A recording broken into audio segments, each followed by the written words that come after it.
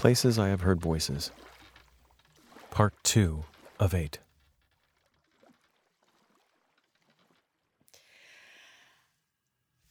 I am sitting beside a tarped-over pool at a hotel on a cold day. I am reading a book by Thomas Hardy. Or more accurately, I am carrying the book with me wherever I go and trying to convince myself to read it. It's dog-eared at the page where Eustacia drowns. Not by me. It is the first page I read when I bought it because it was the only one marked by this vandal who harmed the book before giving it away. Her name was Margaret Ting. And she wrote her name in cursive in the front inside cover in pencil.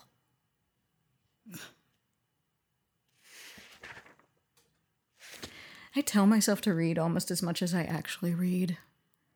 I know that when I am reading a good book, I wonder why I don't read all the time, but mostly I just scroll political news on my phone and play a game about making words and listen to podcasts about interviews with celebrities.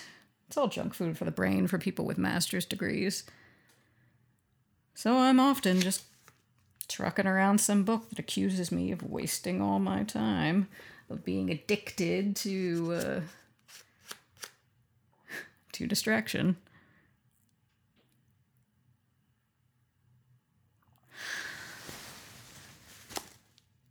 I think about the kind of person who chooses dog ears over bookmarks. I mean, when I was young, I used neither. I would look at a page number and say it out loud and just remember it. I could open up any book right back up to the page that I'd said to myself. A memory trick. But now, I mean, that's impossible. I mean, nothing stays in my head, nothing at all. Now I have a bookmark that looks like a bookshelf, and it just follows me around, living in the early pages of whatever book that I've got in the passenger seat of the car. I use bookmarks because I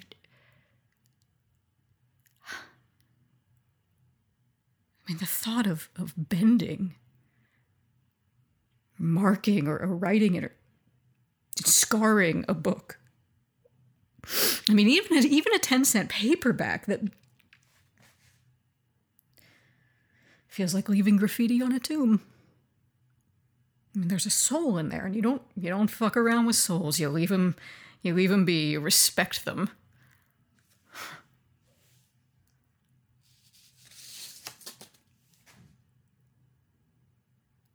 Maybe the dog-earers are more optimistic, less pristine people. The people that underline portions in pencil and write their name in that front cover flap and then think to themselves, I guess, I don't know, this is my book. I can do with it what I like. Or maybe they think that this is the way to leave some record of themselves. And people don't throw away books if they can help it. So if you leave your underlines or your favorite sections, and isn't that like piggybacking on the book's permanence? I can hear her voice. Margaret. Margaret, who wrote her name in pencil. I was here, she says. And I always reread the part where Eustacia drowns.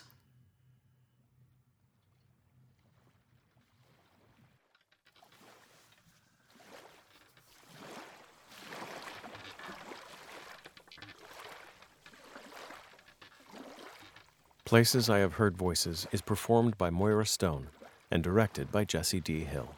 Sound design and production by Sean Elias Reyes. Places I Have Heard Voices is written by Matthew Freeman. This is a Theater Accident production.